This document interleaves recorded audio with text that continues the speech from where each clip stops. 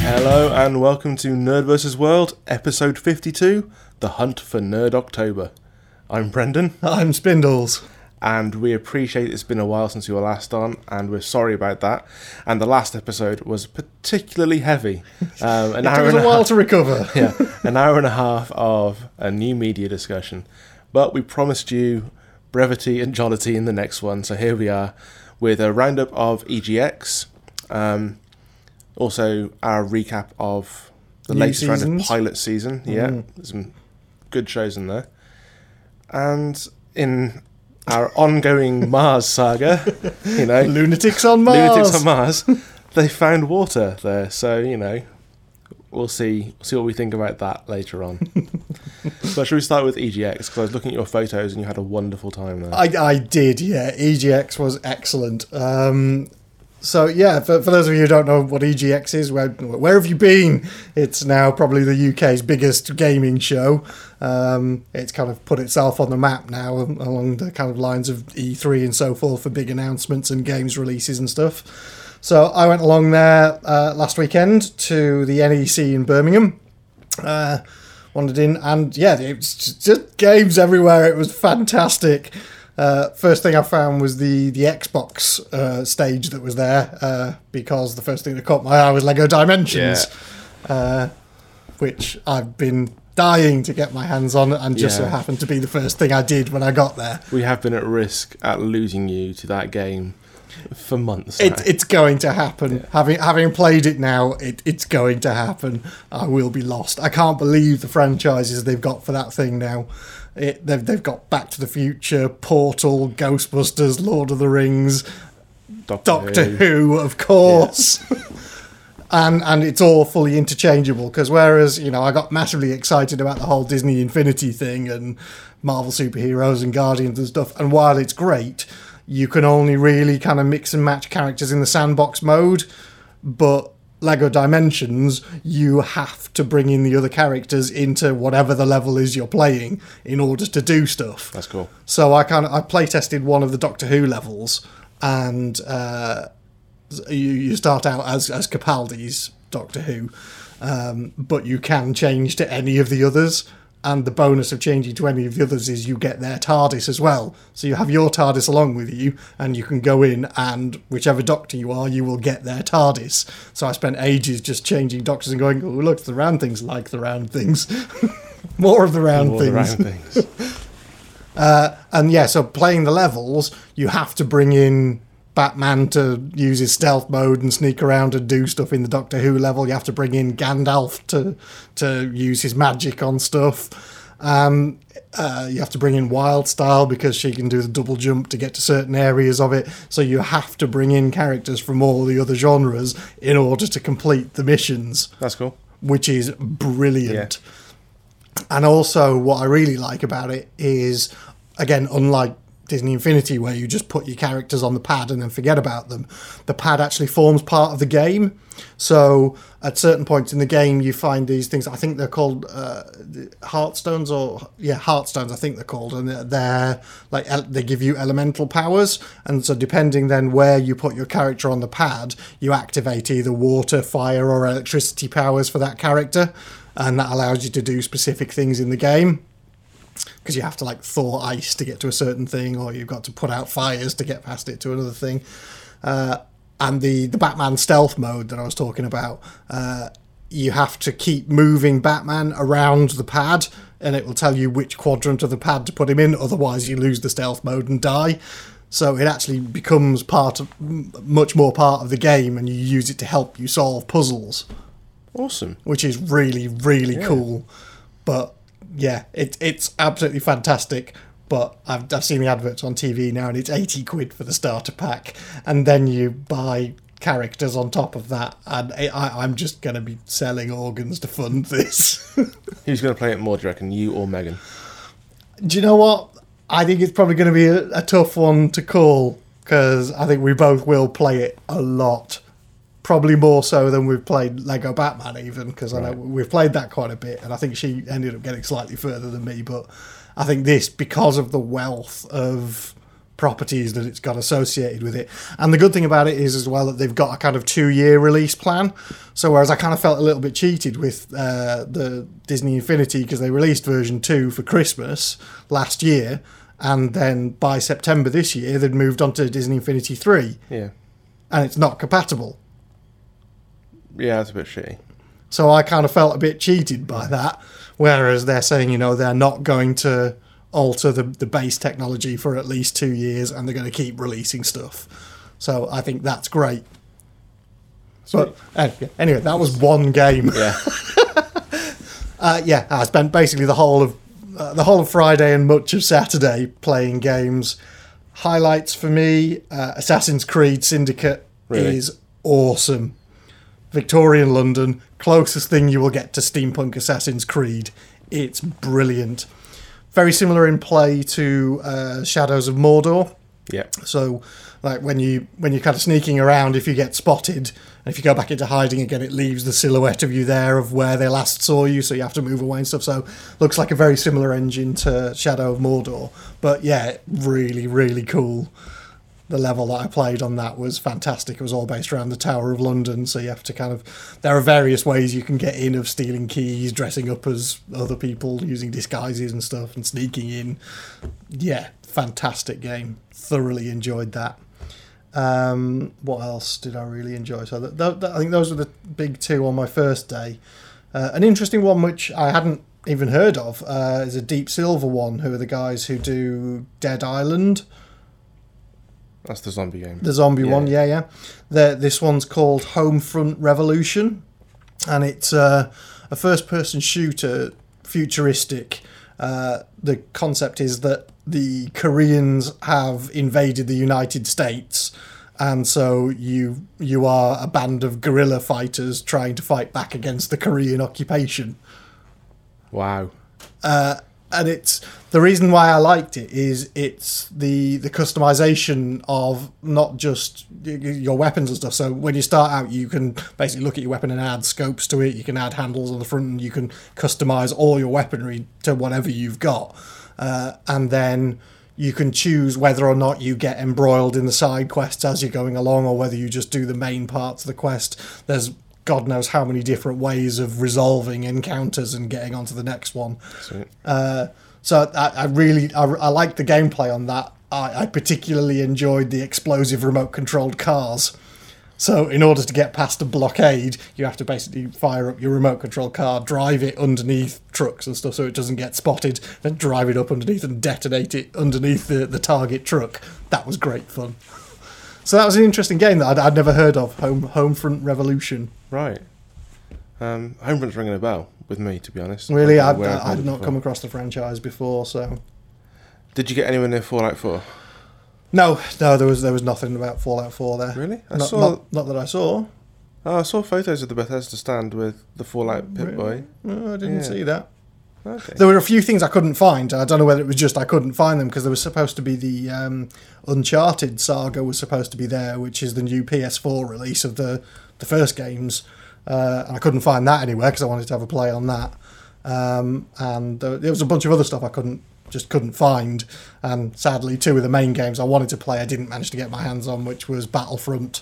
Oh, yeah. And Mirror's Edge Catalyst. The queues were just insane for those every time I went there. Yeah, well, Battlefront's going to have, like, massive queues. Yeah. And I think rather than a lot of them, which was just you queue up, you play the game, and that's it. Battlefront, it looked like you queued up, you all sat down and had a presentation with headphones on and watched a thing and got a talk and then went round and played the game. So I think it was a much longer experience than a lot of the other games. I think that was one of their key expositions, key presentations of the weekend, because they had like a life-size TIE fighter. Yeah, I saw the photos of that. That looked pretty cool. It was awesome. Sweet. So I did get to see some of the game footage though, because there was another stand that was selling headphones, I think, and they had some trailers and some gameplay footage from Battlefront, so I stood and watched that for a bit and wished and hoped. Was Tony Hawk's Pro Skater there? Because that game at the moment is being universally panned. I didn't see it. That's Pro Skater 5, for the PS4. No, I didn't see that. So, just released with a first day patch of 7 point something gigabytes on a base game that was only 4 gigabytes to start off with. Ouch. There are videos online of all the glitches. In fact, the gravity just doesn't seem to work. People doing tricks while standing still and then falling off for no reason whatsoever. Ooh. It looks very much like Activision were trying to push out another title before the license expired. Right. Because that runs out this year, I think. Right, okay. So, yeah, but saw some news about that today. That's just a bit shocking. And a bit of a shame. Because I love the original ones on the PlayStation and PS2. When I saw the E3 press conference, and they were talking about Tony Hawk's then, I was like, awesome. Fallout 4 and a new Tony Hawk's Skater, I might buy a next-gen console now. And then, Tony Hawk's is shit. Like, oh, fuck it. But I've got Tony Hawk's HD on the PS3, so right, cool. That works fine. Yeah, I don't think anything will ever beat. I think for me it was Pro Skater 3 on the PS2, the one that had Papa Roach and everything on the soundtrack. The soundtracks were universally excellent. Oh, hell yes. Yeah, like the Ernie's Here and Now off the first game, and Superman by Goldfinger. Classic tunes. Yeah, so those were a lot of the big ones. I didn't manage to get anywhere near PlayStation VR. That was invite only, so people knew whether they were going to that before the event even started, and they were booked up. Didn't manage to get on the VR for Elite Dangerous, but I did play Elite Dangerous. Well, I own it anyway, but it was playing the new upcoming expansion for it, which was excellent. I'm seeing a lot of hype about that. The multiplayer stuff, but I actually managed to play it using the HOTAS setup, so the hands-on throttle and stick. So I had the proper flight controls, which was awesome. But I wasn't used to it, so I got my ass utterly handed to me in a multiplayer. That's fair enough. Yeah. The HTC Vive, I tried to get on both days, but again, that was booked up within minutes of it opening in the morning. But I did manage to get on a HTC Vive because there was a independent game there called Crystal Rift, which had 4 HTC Vives hooked up to it. And it's essentially an inverted version of Nightmare. So with Nightmare, you put on the helmet, the person in the helmet can't see any of the computer-generated stuff, and they're guided around. Well, this, you're the only one who can see it, and it's essentially an escape the dungeon type thing with traps and pressure pads and searching for keys, and it looks like Nightmare, and you have to move around and dodge things and fight beasties, and yeah, cool. That was very, very cool. That was so I got to play that. That was proper... My first VR experience since I went on a VR biplane simulator in Glastonbury in '93. And the technology's come on a little, shall we say. Yes. There was a whole bunch of indie games there as well. The selection of indie games was stunning. And all the retro games. There were all manner of consoles there. There were people sat playing Pong on original Ataris. That's cool. It was genius. But yeah, a bunch of the indie games that I got to play on. There was a company called Merge Games, who I went and had a chat with, and they kind of talked me through their catalogue and played one of their new ones, which is called Riot, which is it's a riot simulation where you get to either play the protesters or the police.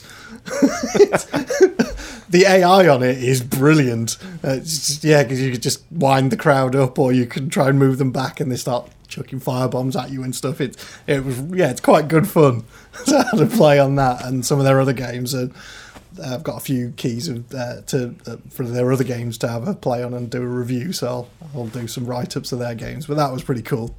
And there was a really interesting one called Iron Fish, which is a game using the Unreal 4 engine, and it's a deep sea psychological horror. Where you please tell me Cthulhu's in there somewhere. I don't know. I didn't get that far in the game, but the visuals on it are stunning. So you start out in a submersible, going around and trying to find some wreckage, and then you come out of your submersible and you're in a diving suit and you go around and there are sharks. And it really is an immersive environment. And given that last year I did scuba diving for the first time, it terrified me. Right. So that's a really cool game. I think they're just working towards alpha at the moment. So hopefully I'm going to keep in touch with the guys who are developing that and try and get a hold of that when it comes out properly. But that was a really good looking game. The visuals on it were stunning. Just the undersea stuff was brilliant. Massively unnerving that the suit you're in has a cracked visor. That was the thing that unnerved me the most. It's just like, okay, I just wouldn't be doing that. I'd be back in the diving bell and back up to the surface. Definitely. I think what other games? Warhammer End Times Vermintide. Played that. That was kind of cool. It's a 4-player co-op hack and slash. Sweet. In the Warhammer universe. Do we have a key for that? A giveaway? We may do. We don't have any giveaways at the moment, okay. But we might be able to get hold of some competition and stuff on that. But we got keys for the private beta of that for this week. So the guys who do the Wonky Gamer cast have had a play of that, and they've released a preview of that today. That's out awesome. On YouTube. I've done a let's play on that one. Trying to think any others that I really enjoyed. I think that's the main ones, I think. But yeah, it was a phenomenal weekend. Just there's a lot of queuing if you want the big games. Because I get the point when I went on the Saturday to have a look at Mirror's Edge Catalyst, the point where the queue was, it was saying 3 hours from here. I was like, no, fuck that. Not going to spend all my weekend queuing for that. You go to enough conventions for queuing. Yeah, indeed. So yeah, it was an excellent event. Thoroughly enjoyed it, and yeah, looking forward to going back and doing it again. Awesome. So yeah, moving on from there then. Season premieres. I mean, that's going to be the big discussion. There's so much to catch up on. It's like Christmas this time. It's better than Christmas. It's so awesome. There's so much stuff this year. I started looking at the schedules. I was like, holy shit. Well, I put up a brief schedule of the shows that I was interested in seeing. Yeah. I put that up on Novus's World.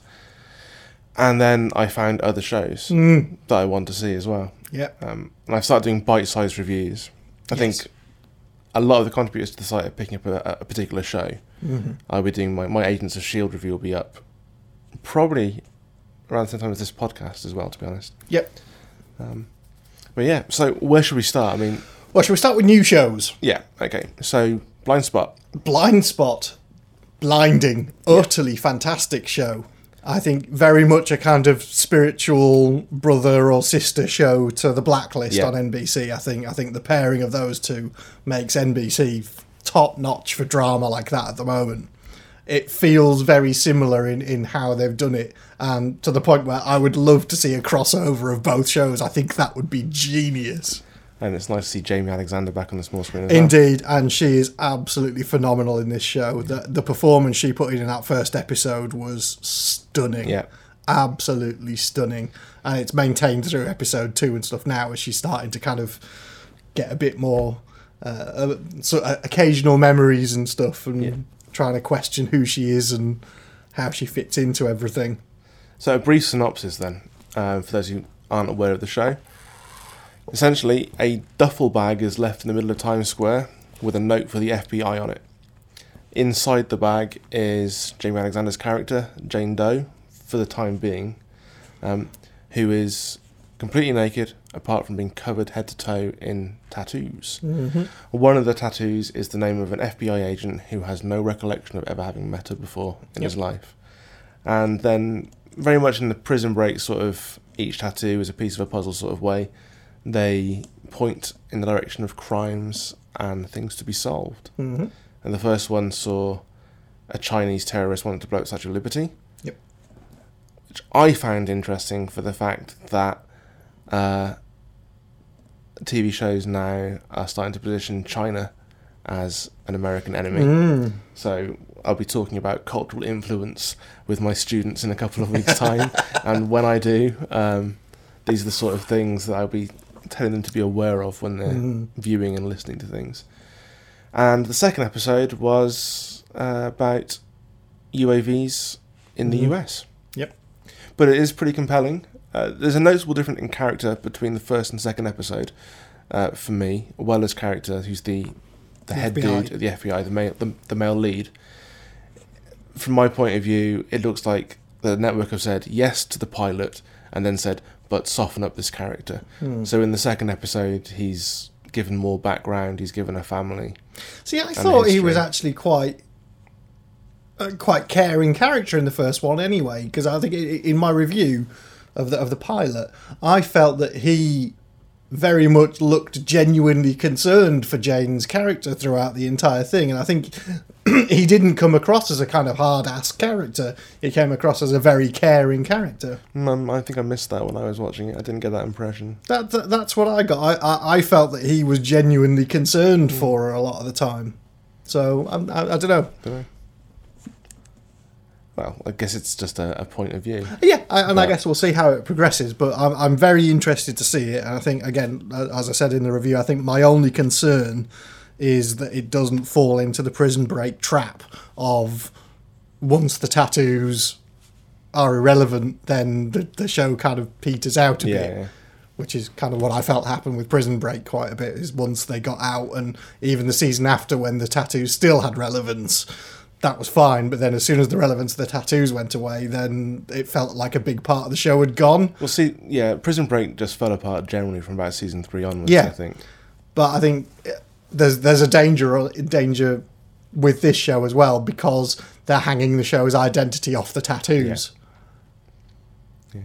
We'll see how it plays out. Yeah, absolutely. But at a time where we've been talking about binge watching on Netflix and how Netflix dramas don't always go all out with the pilot to try and grab you. They know they've got they've got a binge watching dynamic. They can wait a few episodes, and there's been a report recently that Netflix say 4 episodes is what it takes to grab you. It depends. It's different shows, because I read that report, and it was interesting to see at what point which shows hooked people. I was like, Breaking Bad, I think, was like episode 2 when everyone was hooked. And I need longer for Breaking Bad. And some of them, Daredevil, I think it was episode 5, whereas for me it was episode 2 of Daredevil that hooked me. So it's weird what they've come up with as these statistics. Yeah. But from this pilot season, that did the job of an old-fashioned pilot. Oh, God, yeah, that was it set the story from the outset. Introduced the characters, it grabbed you, and it held your attention. And I thought it was great, especially considering the other new shows and how I've been rather indifferent towards those. I mean, briefly, we spoke beforehand about Minority Report, so we'll just get into that. Absolutely, yeah. I didn't like it. I thought it was tepid, and I thought it was boring, and I thought, even though it had distanced itself within its own chronology from the film, it still clung to ideas from the film which are no longer fascinating to us. You know, the whole interactivity with augmented reality. Back in early 2000 when the film was out and that didn't exist, that was huge. But now we have that. It's mundane. Yeah. And it's disappointing to see a sci-fi show not try and imagine something new. It's trying to separate itself from the film, but also clinging desperately to the nostalgia of fans of the film. Yeah. And I don't think it found itself.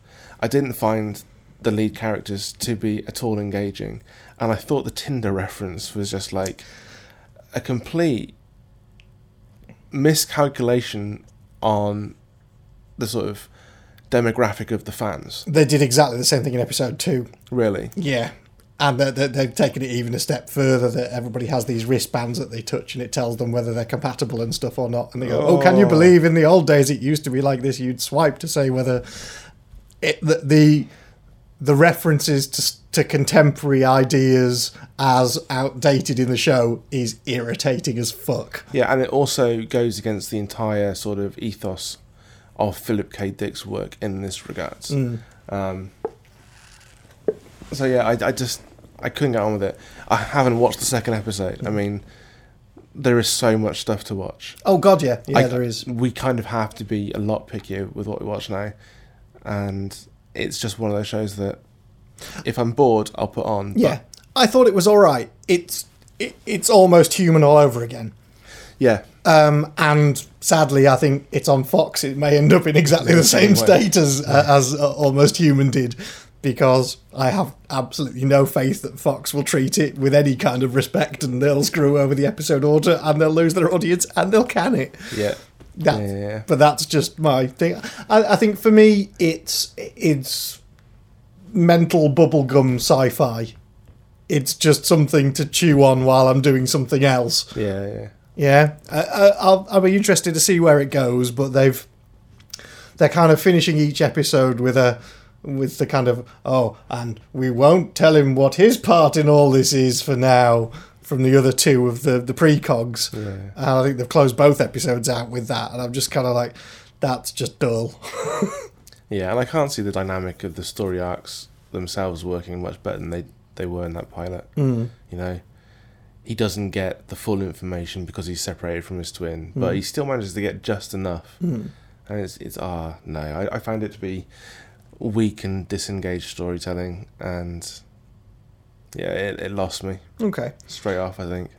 How about Limitless? I've not seen Limitless yet. So. Have you seen the film? Yeah, I've seen the film, yeah. And the film was entirely different to what I was expecting, and I really enjoyed the film.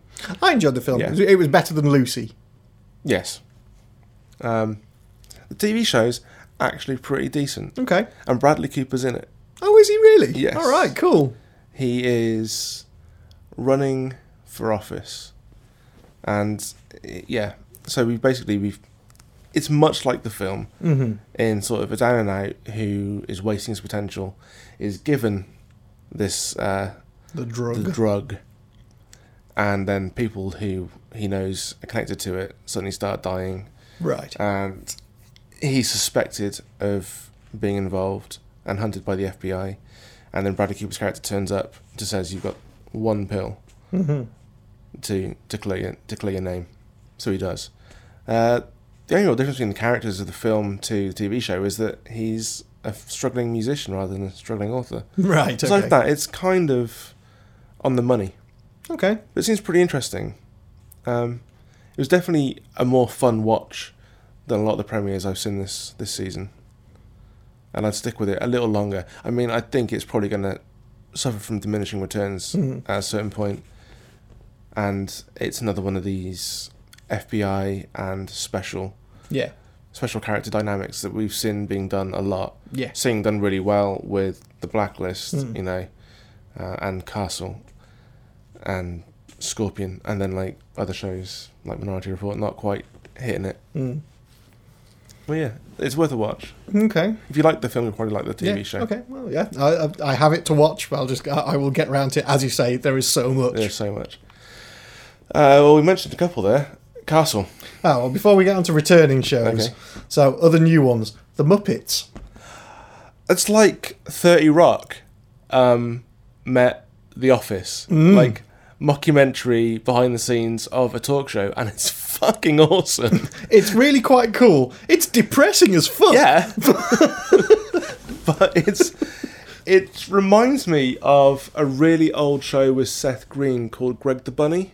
Not seen that. In terms of its humour and its the way it takes the gloss off things. But just to see Elizabeth Banks beating up Scooter, that is a show that I could watch again just for that, to be honest. Yeah. So it's going to be good. And if they get like quality guest stars in, because that was the thing about the Muppet Show back in the 80s. It was special guest stars that they treated like shit. Yes. Like completely irreverently. I can remember Elton John getting eaten whilst playing Crocodile Rock. It's one of my stand-up memories from childhood, and I will always love the Muppet Show for that. And I'll always love that song for that moment. So, yeah, I was interested in a good comedy this time out because The Big Bang Theory let me down, and I watched Muppet Show, and it was very, very good. I think we watched them the other way around. I think we watched Big Bang Theory and then watched The Muppets.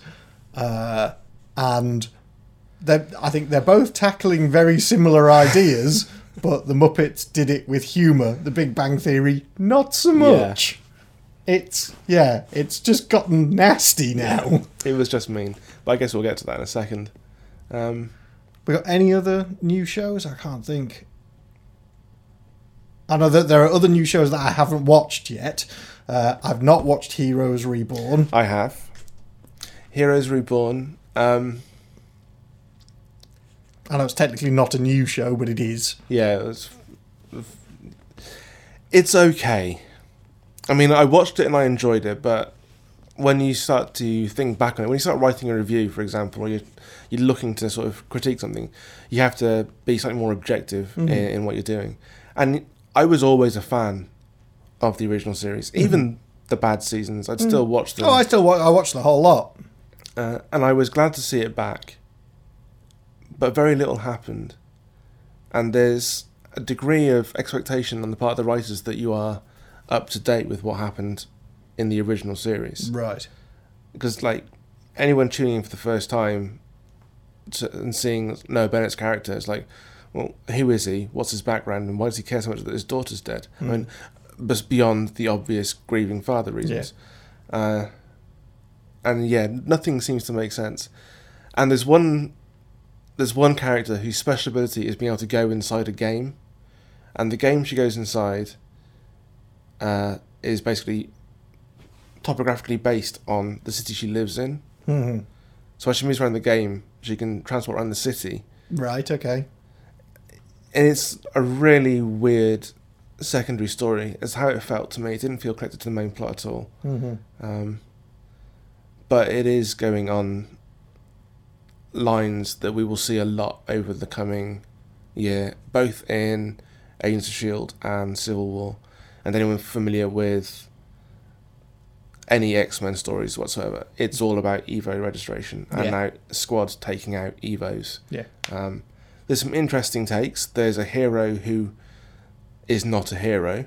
I mean, like, there's a hero vigilante hooded character who dies, and his non-hero brother takes up the mantle, but does it well.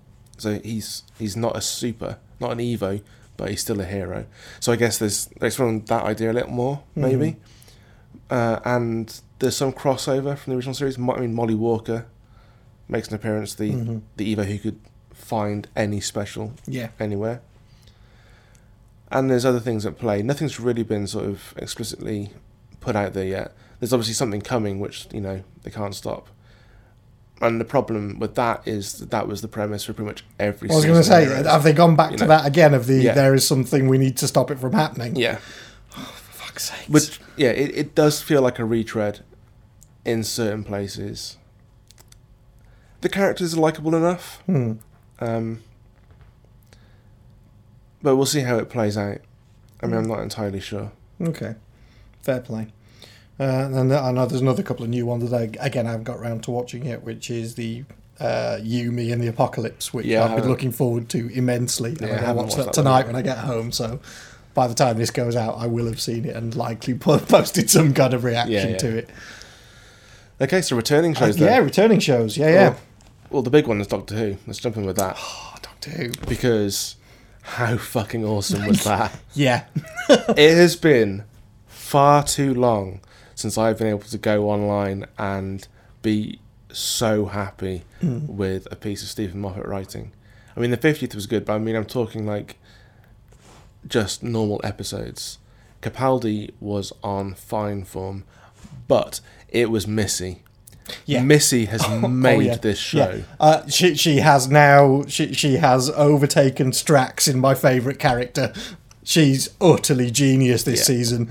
Just the mix of genius, insanity, malevolence. Yeah, it's that turn on a carefree brilliance. Yeah, it's just the way she can turn on a sixpence with being friendly to menacing, and the way she played Clara in the second half of this two-parter was great. But just her interaction with Clara in general was pretty good, and that's made the Clara character much more accessible. Yeah, I think it was interesting to see how Clara reacted being a sidekick to a very, very different Time Lord. Yeah. And that was a really, really good dynamic. The whole pointy stick thing had me in bits. And I just want to say that we called it, that it was Skaro in the trailer. Yes, I've got to say, Because SFX magazine, they called it as Gallifrey in their trailer breakdown all those months ago. We're like, no, it's obviously Skaro. Yep. And it was a big gambit to make that your opening episode and your opening reveal. But it made the Daleks scary again. It did, yeah. And I just loved putting all the different eras of Daleks together in one place. Yeah. Brilliant. And utterly brilliant. The Davros interaction was exceptional. I mean, there has never been a bad scene between Davros and the Doctor. No, and that was stunning. The interplay between the two characters in that was absolutely brilliant. I think if I have any fault with that episode at all, and it's the second part, it is the whole jeeping and being double jeeped at the end, with Capaldi being like, yeah, but I knew what you were doing all along, I was doing it for this reason. It should have been like, no, just let Davros have this moment, because that just makes the Daleks even scarier. Yeah. If you go, okay, the Doctor had to be saved, and I mean, yeah, I'm sure people would have issues with Doctor having to be saved and showing weakness, but actually this is his all-time nemesis. Yeah.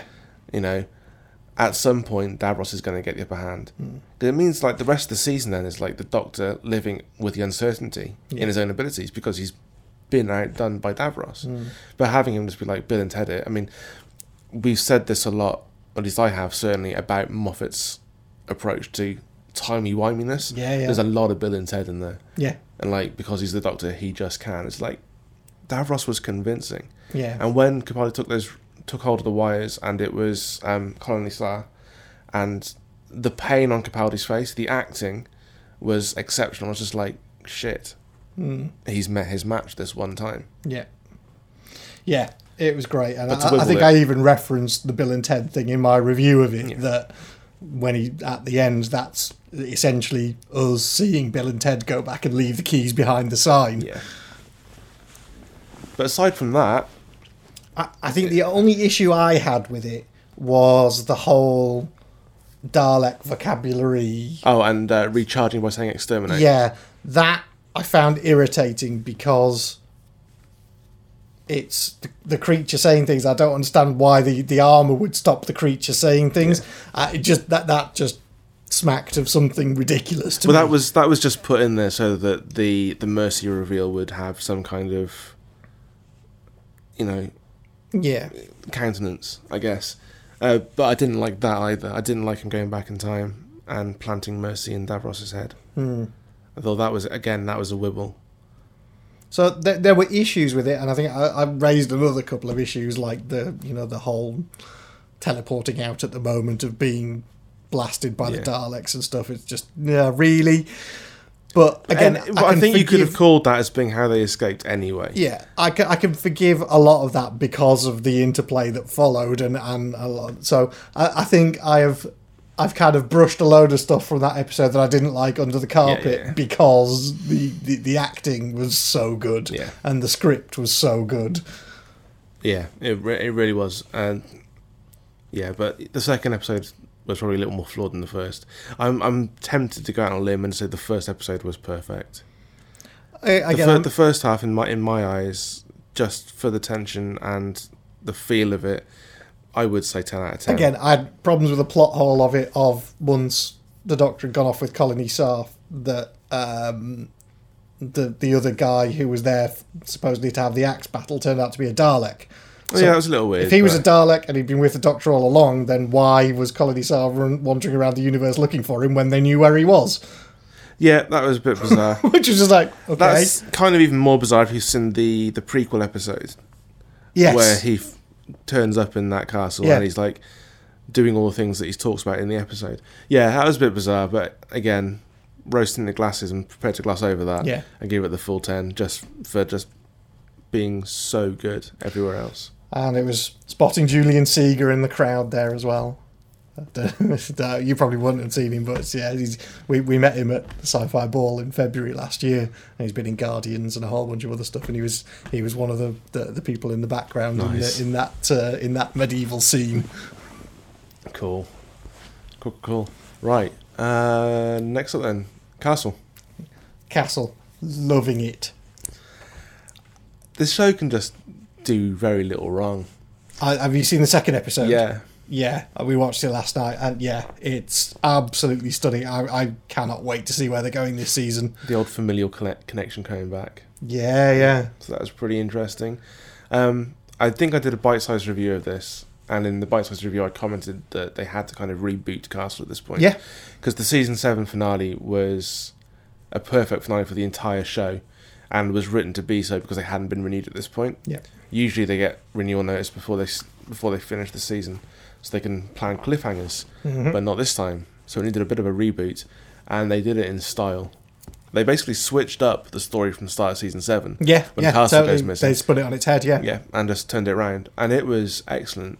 And yeah, and it's nice to see Molly Quinn's character starting to get a bit more involved, because she was sadly absent from quite a lot of season 7. But she's been pretty kick-ass at the start of this, and yeah, I'm loving where they're going with her at the moment. So yeah, it's definitely worth a watch. Yeah, because I'm intrigued as to how they're going to handle the rest of the season, because I kind of thought for a minute maybe they would take Beckett out for a while, but they're not. It's all just carrying on. So I'm going to be interested to see how that happens. I think that the conceit is that Castle's decided that in order to win her back, he has to keep solving cases with her, so keeps trying to find a way to work on the same cases and solve them with her, because that was the thing that got them together in the first place. Yeah. So yeah, I'm looking forward to seeing what they do this season. It looks like it's going to be excellent. Cool. Agents of S.H.I.E.L.D., you got to say with that? I am indeed. That was what we've been waiting for. Holy shit. Since the first episode of season 1. Yeah. Some actual fucking superheroes. Yeah. That's how it needs to be going forward. That was a fucking stunning opening episode. Yeah. So the Terrigen is out there. Because it was dispersal, it's not quite as fatal as it used to be. But there is a problem with Inhumans coming through the mist. And we are introduced to one called Joey in this episode, who has the power to sort of liquefy metal. Yeah. So there's 2 groups after him, including our friends at S.H.I.E.L.D. Who, despite being the good guys, there's a certain level of ominousity is not the right word. There's an ominous level about them, I guess. In that you're not our prisoner, but we can't let you go. Yeah. And then, the big bad. I was trying to work out who that was, and I'm still not sure yet. No, I have more research. No idea. Giant blue spiky. Yeah, giant blue spiky man. Not who quite can sure. Cut holes in walls. Yeah. So yeah, he was pretty awesome. I've got to say, I think my standout for that episode was Fitz. Oh, Fitz was great. Damn, I love his character this season. Yeah. And it's so nice to see it, given the evolution of where he came from. Yeah. Not just at the start of season 1, but at season 2 as well. Yeah. Like, he was a broken man at the start of season 2, mentally and emotionally and physically. And then now he is just like completely driven. And the absence of Simmons gave him the space to do that. And it was just like so good to see. Yeah. His performance in that episode was stunning. Absolutely brilliant. Yeah. So cannot wait to see where they're going with it this season. But speaking of Simmons... yes, indeed. Where do we think she is? Some strange blue planet with 2 moons. Yeah. Somewhere in the Kree universe, maybe. Yeah, I would imagine so. Yeah. That's a very nice little crossover as well. Oh, did you get the Ant-Man reference? No, I didn't see that one. Yeah, when they're talking about the monolith. Right. And they're talking about the steps that Fitz has gone to try and find Simmons. Coulson's like, even after the incident at Pym Technologies, you figured she'd gone microscopic. But that panned out nothing. I missed that one. I caught the back reference to Age of Ultron and a whole bunch of other stuff. Yeah, there's the whole Sokovia reference again. But it's good. I mean, Marvel handling that really well. They're not forcing the interconnection between TV and cinematic universe. It's just happening quite naturally. And I think by the time that the big sort of cinematic universe stories come around, these guys will have had so long developing their characters on screen, it wouldn't make sense not to have them cross over. And I think we will see Civil War seeded more. I think so. I mean, I'll be interested to see if William Sadler is in Civil War as the president. Yeah. Because he's the one very much driving it. So I'll be interested to see if they carry that character across. Yeah. I suspect they probably will. I would hope so, because I mean they carried across a lot of the Hydra ones between the two. So I mean the continuity has generally been very good for the Marvel shows. Yeah. But yeah, so I think this season's just going to pick up where last season left off. I mean, I loved season 2. Yeah. Season 1, we've said before, up until Turn, you can probably leave that show alone. Yeah. But after that, it's just been consistently excellent. Yeah. And now we get to see Daisy as Quake, and it's cool. I mean, the hair is short, not quite short enough. It should be a little more chopped, because and you'll love this because you love the film, but the reference point for Quake in the comics was Angelina Jolie's character in Hackers. That was who she was styled on. Sweet. So the hair should be that sort of choppy length. Yeah. But again, Chloe Bennett has just grown into that character. Yeah, very much so. She's very, very different this season. Yeah. Very different indeed. And it was interesting to see the interplay between her and the guy who was with the Inhumans. I forget what his name was. That was Lincoln. The Doctor, Lincoln. It was interesting to see them again having flipped positions in how they were dealing with it. Yeah. Well, but then seeing them fight together against the Big Blue. The big bad is the Big Blue. The Big Bad Blue. Yeah. But cool. Yeah. Awesome show. Awesome show. Other returners? I think what else? What else have I watched? Have you caught up with Scorpion? No, I've still never seen a single episode of that. Oh, really? Yeah, okay. Still not around to watching that at all. I'm still trying to finish off on some summer shows as well, stuff like The Last Ship and Dominion and things that I've been watching. Let me try and think. I mean, I know that all the NCISs and stuff are back. NCIS has been a good opener so far. I've enjoyed that.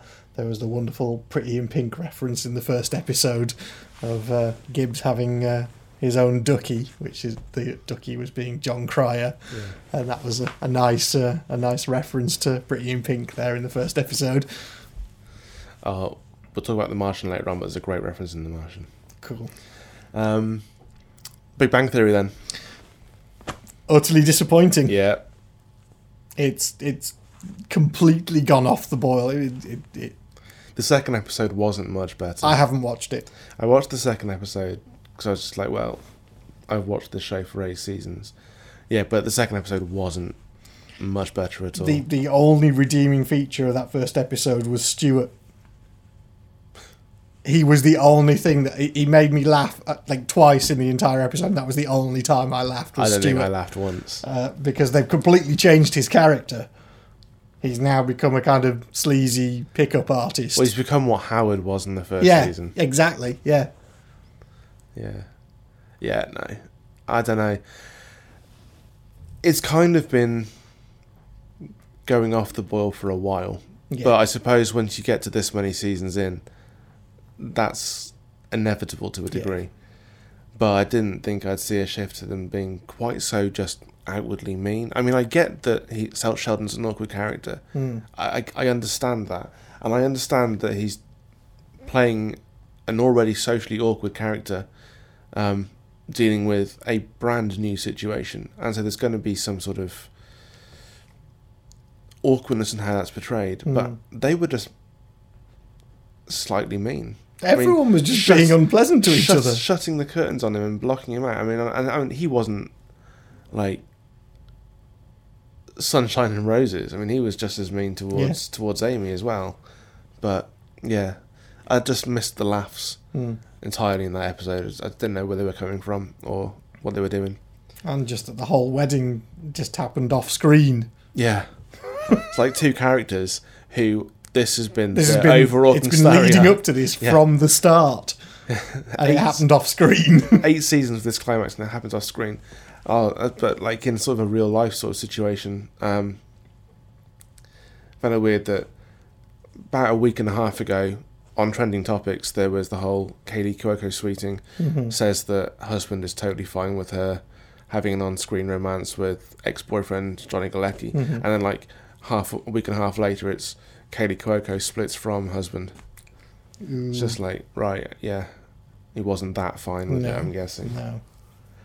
So, Yeah, that's kind of sad. And I just don't know where the show's going anymore. No, indeed. References they feel more crowbarred. They're not treating their audience with the intelligence that they have, which is a shame. Yeah, very much so. But all good things must end, I suppose. Yeah. Yeah. If it didn't, it wouldn't make new way for new stuff. Yeah. But we've got the Muppets to look forward to. Yes. And that show looks like it'll be great. Awesome. Cool. I think that about brings us to the end of that one for now. I'm sure we've missed a ton of shows. And there's a ton that haven't started yet. I mean, The Flash hasn't come back. Arrow hasn't come back. Yeah. Walking Dead's still a way off yet. That's the other. Yeah, Fear the Walking Dead. Yeah. I still haven't watched past episode 1. I've seen up to episode 5, and I have a student who's pushing me to watch it. Yeah, I'm still not wholly convinced on it at all. I dislike the majority of the main characters. And that's a problem. Yeah, when you're rooting for their survival, that's kind of an issue. Yeah. Yeah, when I get some spare time and I'm not planning lectures, then I will probably get around to that show. But for the time being, it'll take a back burner to the stuff I want to watch. Yeah. Which would include Supernatural, The Blacklist, The Arrow, The Flash. All of those when they come back. And then, of course, Ash versus the Evil Dead. Yeah. Roll on Halloween. And a.k.a. Jessica Jones. Yeah, a.k.a. Jessica Jones. And it looked like The Man in the High Castle actually got a season pickup. Oh. So I saw that on the premieres list for Amazon. I mean, I saw their pilot during their pilot season last year and thought it was really good. So yeah, it looks like maybe that's been picked up. Okay, sweet. Which would be interesting. Cool. That's it for TV. Cool. Okay, so let's journey to Mars. Journey to Mars. Okay, so first time listeners to the show or new listeners, back when we started, there was a reality TV show concept, which we've politely dubbed Idiots on Mars. It's basically it is Dutch, right? Yeah. Mars One, it's Mars a Dutch thing. A Dutch thing to send people to Mars. Basically just sending people to die on another planet. Yeah. But how do we think their chances are going to improve with the recent announcement of evidence of running water on Mars? I mean, that's huge. It is. It's massive, but I don't think there's in any way the amount of water that can sustain human life there at the moment. Well, they found essentially briny sludge. The only reason it's not frozen is because it's that full of salt. Yeah.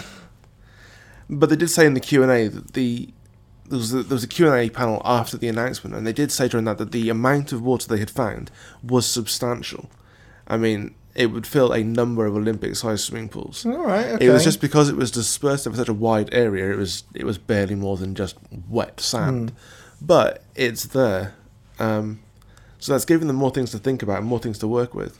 However, interestingly, that's now prohibited where things are allowed to land, because in order to prevent the risk of contaminating the water, they're now not allowed to land craft that are being sent there to look for water, to land anywhere near the water.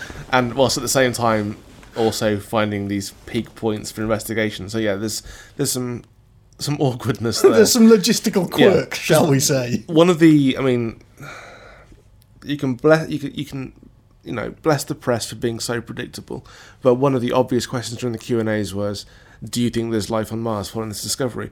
And they were quite open about it. They said, well, there probably is, because we probably put it there. Because since the days of Viking, our sort of cleaning and decontamination of crafts hasn't been like 100%. No, that's what they said, is that even now we cannot sterilise the ships well enough to not contaminate things when we land on the planet. And like they got a laugh from the press when they were saying the problem we're going to have is trying to discern what bacteria we find up there and trying to discern it from whether it's stuff that we've put there or stuff that's native to there. It's like, and the press laughed. They're like, no, this is a serious issue. This is just that you don't get how serious this is. This is what's happening. But I said to a couple of friends, I think I've always believed that we'll see a moon landing level event in my generation.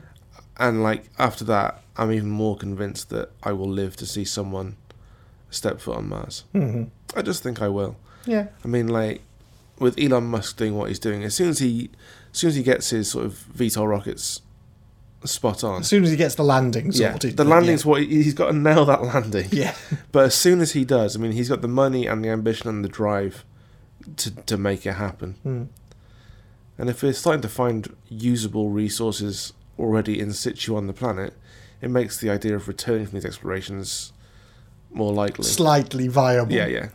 I mean, like, there's still a whole lot of maths and stuff that people vastly more intelligent than me have to work out. Oh, yeah. But, yeah. And then maybe one day we'll see an Ares mission to Mars.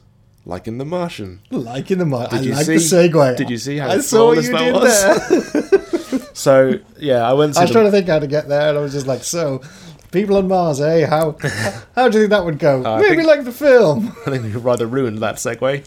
But... So, I am trying to think of the last time I left a screening of a Ridley Scott film and felt completely satisfied with what I'd seen. Blade Runner. Well, when I saw that this year, yeah, but like, obviously, that goes without saying. Yeah. I mean, it hasn't been since, the film that shall not be named. Yes. And it's horrible because for the best part of this movie, I was loving it. It was the ending that just ruined it for me. I think because the book was so good, I read it cover to cover in a day. Right. I couldn't put it down. It was funny and it was tense. And for the most part, the film is a fairly authentic adaptation of the book. But there are two big extended set pieces in the book which are omitted from the film entirely. And these would have caused, like, real tension. That's the thing the film's missing in general is tension. It doesn't feel like he's struggling to survive. Whereas if you read the book, he's clearly fighting Mars every single day.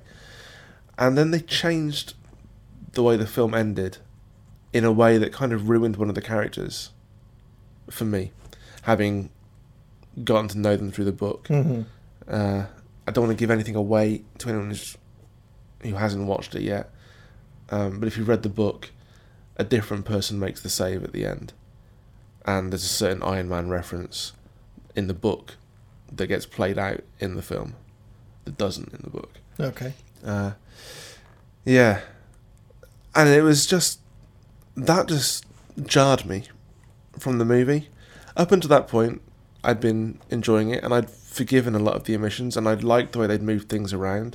I liked that for the most part they'd kept some of the humour, but it felt like they had to tinker with it. They created this false tension in a scene that isn't in the book. They put it in for the tension for the finale, when they would actually have been better off going with the tense pieces that was already there in the book. Yeah.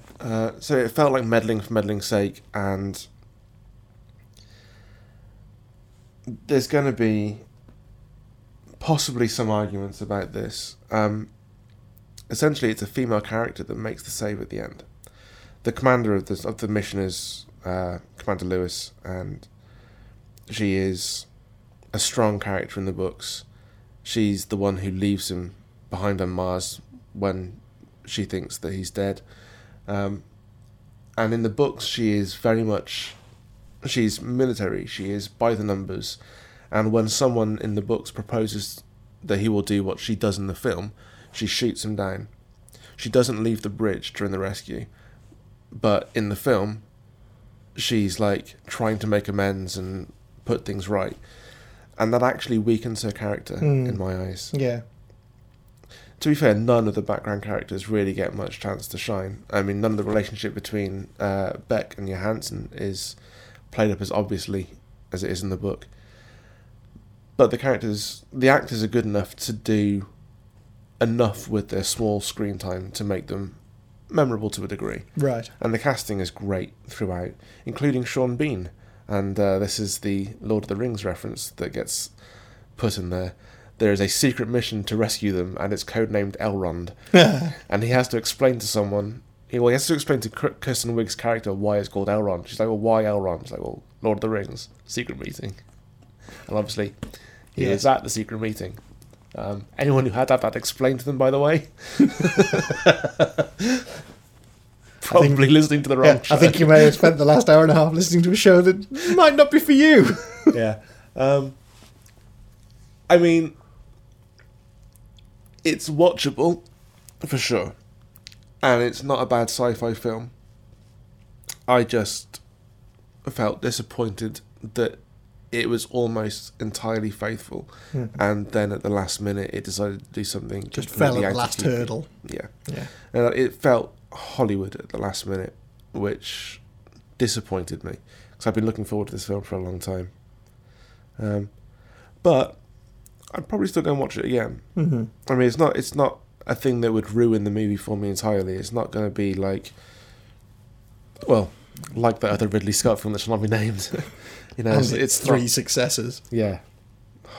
The fact that he's changed the sequel, changed the title for the sequel. Fucking Alien Paradise Lost. What the fuck's he thinking? Leave it alone, Brendan. Leave it alone. Get past it. It's fine. You're in a safe place. Quick, bolt the tables down. Yeah. Worth a watch for sci-fi fans for sure, because the sci-fi is very good. Cool. But purists may be a bit disappointed. Fair enough. Well, I will still go and see it. Yeah. Cool. Right. That's about it. I think so. Cool. Thank you all for listening. I've been Brendan. I've been Spindles. And until next time, take care and be excellent to each other.